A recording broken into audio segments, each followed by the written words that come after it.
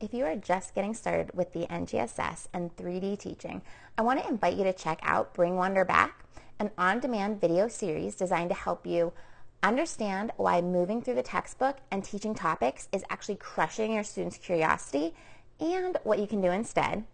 It's going to help you shift the work of learning where it belongs by building your understanding of explorations and discovery-based teaching practices.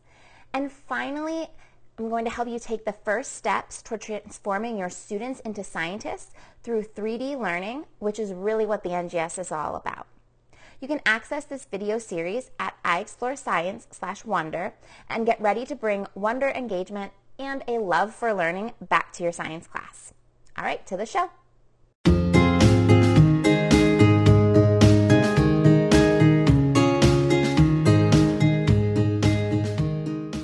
Welcome to the Teaching Science in 3D podcast. I'm Erin Sadler from Sadler Science.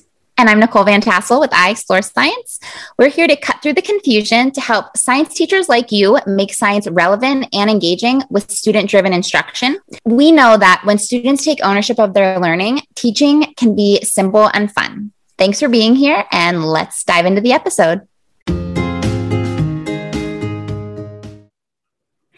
Hey guys, this is Nicole Van Tassel with iExploreScience. And Erin Sadler with Sadler Science. And you're listening to another episode of the Teaching Science in 3D podcast. And today we're answering a listener question. So we got a question that said, essentially, are there fewer labs with NGSS? So what's your answer, Erin?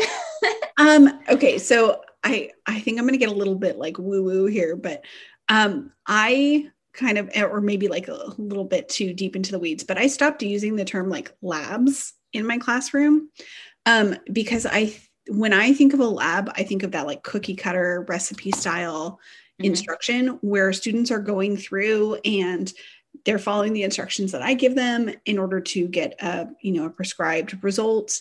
And I'm not really doing that much anymore. Like every once in a while, we'll do that for a specific purpose and in order to meet a specific science and engineering practice, but we're not really doing labs in the same way, if that makes sense. Yes. I think it is important to define like how we're using the term lab and what we're thinking about when we're thinking about a lab. So I would for sure agree that cookie cutter approach is not happening so often in an NGSS classroom. I mean, that said, like, I don't want to ever say, I don't want to say never. I think that they can be valuable if you're like collecting data that then the students are going to then analyze and like the data is actually, like the reason that you're doing that. Yes. Yeah. It's not really about the investigation itself, like going through that process. It's just, that's like how you're getting the data that the students need to analyze to make whatever connection. But the whole, like, they just need to do this so that they, I don't know, learn how to pour with a beaker or something, like, who cares? Yeah. And, there are ways to get them to like accurately measure where you don't really have to like, I don't know, you don't have to do that much, like just have them write their data on a data table so that they can all see it and they can realize, oh, that data is really weird. And then they go back and remeasure, like you don't have to, there was a lab that I used to do that was like, I don't know, I'm sure you've seen it, the like rainbow test tube one where they like have to measure a certain amount. It's like, they start with red, yellow, and blue, and then they make like, they take out a certain amount from each test tube. And then they like pour it into another test tube and they end up with a rainbow, and it's all supposed to be at the same like level. Oh, I have not seen, I've seen density columns done that way, but I've never seen it like tied to actually the measuring part. But I get it. And you're supposed to like, then you can tell if they accurately measured because they're supposed to have all the water levels at the same height and it's supposed to be in a rainbow color. So I gotcha. Like, getting them to follow directions and measure correctly. So yes, that sounds kind of like a fun challenge, but other than that, like, just like, can I do it? Yeah. But yeah, so yeah, those cookie cutter labs are not happening as frequently in a three-dimensional classroom. I think that there is a place, I personally think that there's a place for, some, like when we talk about phenomenon-based learning, it doesn't mean that every single activity you do in your classroom is directly like investigating that phenomenon. Like if your anchor phenomenon is like some kind of tornado, you can't go investigate that tornado. Like it's not possible for your students to go investigate a tornado that happened 20 years ago. I mean, other than like maybe data around it, but they can't like go manipulate anything, right? But they could manipulate water and heat and things like that, and carry out a lab to understand something about evaporation or condensation or latent heat, or I don't know, whatever that stuff is. So I think in that sense, you might have those kind of labs. Your goal though is it's not just isolated, and it's not just showing the concept. It's like you're taking that takeaway, like condensation, and I might say this backwards. Is it condensation releases heat? And if, am I saying it backwards? Do you know offhand? Right. Yeah, that's right. Condensation releases heat and evaporation absorbs heat. Is that how it goes? Yeah. Okay. I feel like I'm mixing it. Absorbs energy. Yeah. Yeah. Absorbs energy. Okay. So you could walk away with that. We want to then tie it back to your anchor phenomenon about like the storms and why, that's why storms can become so severe and get bigger and bigger and like whatever. I don't know if that made any sense, but the goal is that whatever the lab is, you just take it back and apply it to your phenomenon. I haven't done like the weather stuff in probably 2 years. And I'm like, you lost me. What was my lesson on that one? Yeah, so I live in California. We don't have tornadoes. So I've never done like a tornado lesson because it's so not applicable to my students. Like we have no idea. Like, no, I have a whole unit on like tornado is the anchor phenomenon. But now I'm just like, shoot, what was that lesson about? I don't really remember what I had them do. I'm pretty sure it's still good. And I know I wrote it the right way. So it's correct, but it is, but I'm not remembering it right now. We, like I was in Colorado with my husband and they have these like little, they call them dust devils. And I was like, is that a tornado? And he's like, no. No. No. Like I know nothing about like that kind of weather. It just is so outside of my scope of reference. So. But honestly, like that's okay. Like unless you need to know it, it's probably fine. And if you do need to know it, you can go figure it out because you don't know like the basic concepts, except when I forget which one is releasing energy and which one's absorbing energy. But if I thought about it long enough, not when we were recording, I would for sure figure it out. However, I'm on the spot right now. And so my brain is not working like that. Yeah. So I think like the main idea is that when you're doing this type of activity, it should be related to a practice and it should be for a specific goal. Like, are they analyzing and interpreting data? Are they planning and carrying out the investigation? They don't have to plan and carry out the investigation every time that they do this type of activity. You know what I mean? Like, I think that's a big misconception that, how do I get my kids to plan this investigation? And it's like, they don't have to do it every single time. It might not work in the situation. Honestly, you can have them and like, this is where that scaffolding comes in. It could be, there's so many parts of that practice. It could be just thinking about, well, what evidence would I need to collect? Like that is literally using that practice. You don't have to actually collect the evidence. You don't have to actually design the methods. You could literally just talk to your kids about, hey, here's our question. What might we need to collect?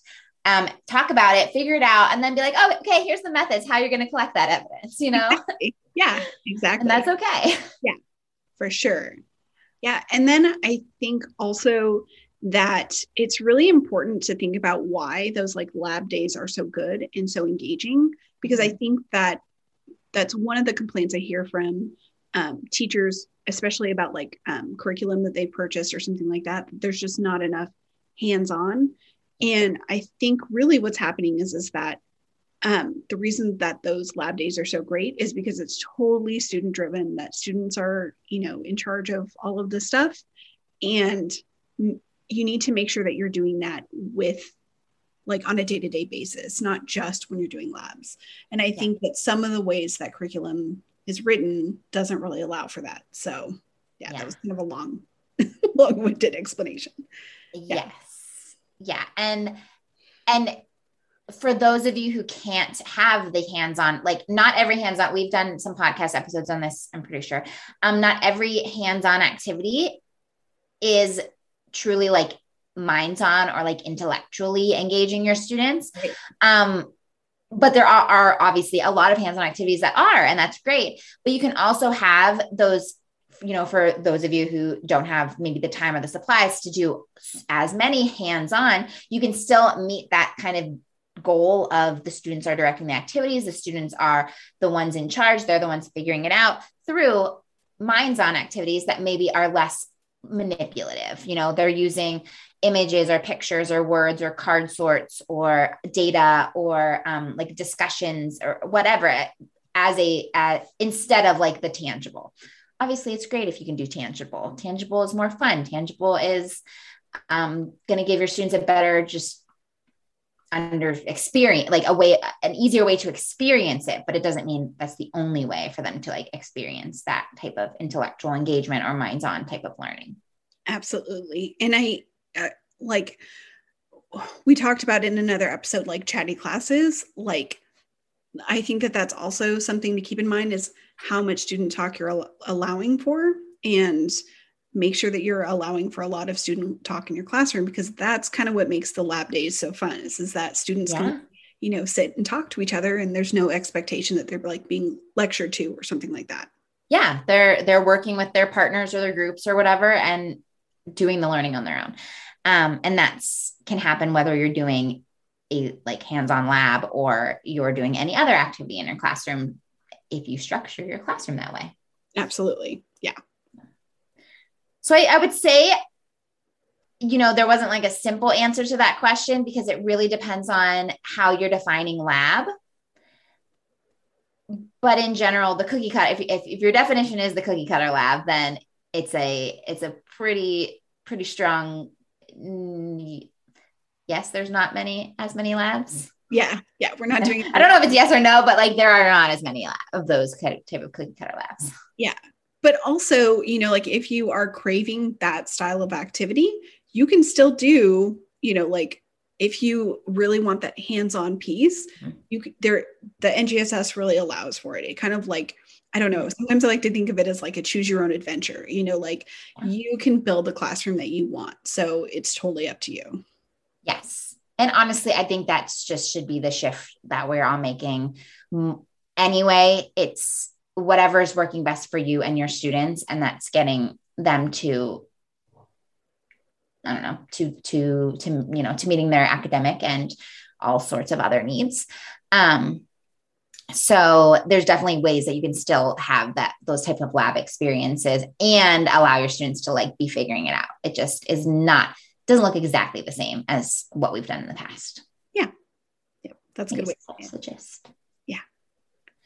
All right. Well, thank you so much for joining us. And we hope this episode was helpful. I know we kind of went on a couple of random tangents. At least it felt like it from my end, but I feel like it's kind of a random, it's like, it's a floofy concept. You know what I mean? Like it's not a very like defined concept. So it's a difficult question to answer. Yeah. Yes. Yeah. So we kind of like wanted to touch on all of the potential interpretations of the word lab, I feel like is what it came down to. Yeah.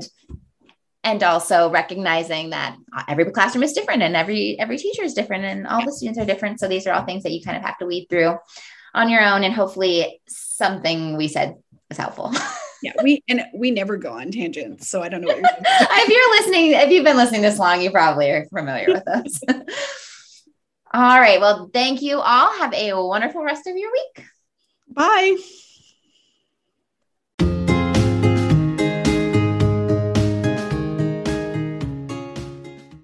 Making sure that your lessons are three-dimensional isn't always easy.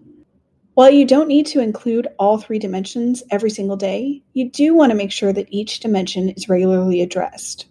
I developed a really simple 3D planner to help keep me focused. It helps me track which pieces I'm using in my daily lesson plans. It only takes me 5 minutes to fill out, and it helps me notice patterns in my own lesson planning.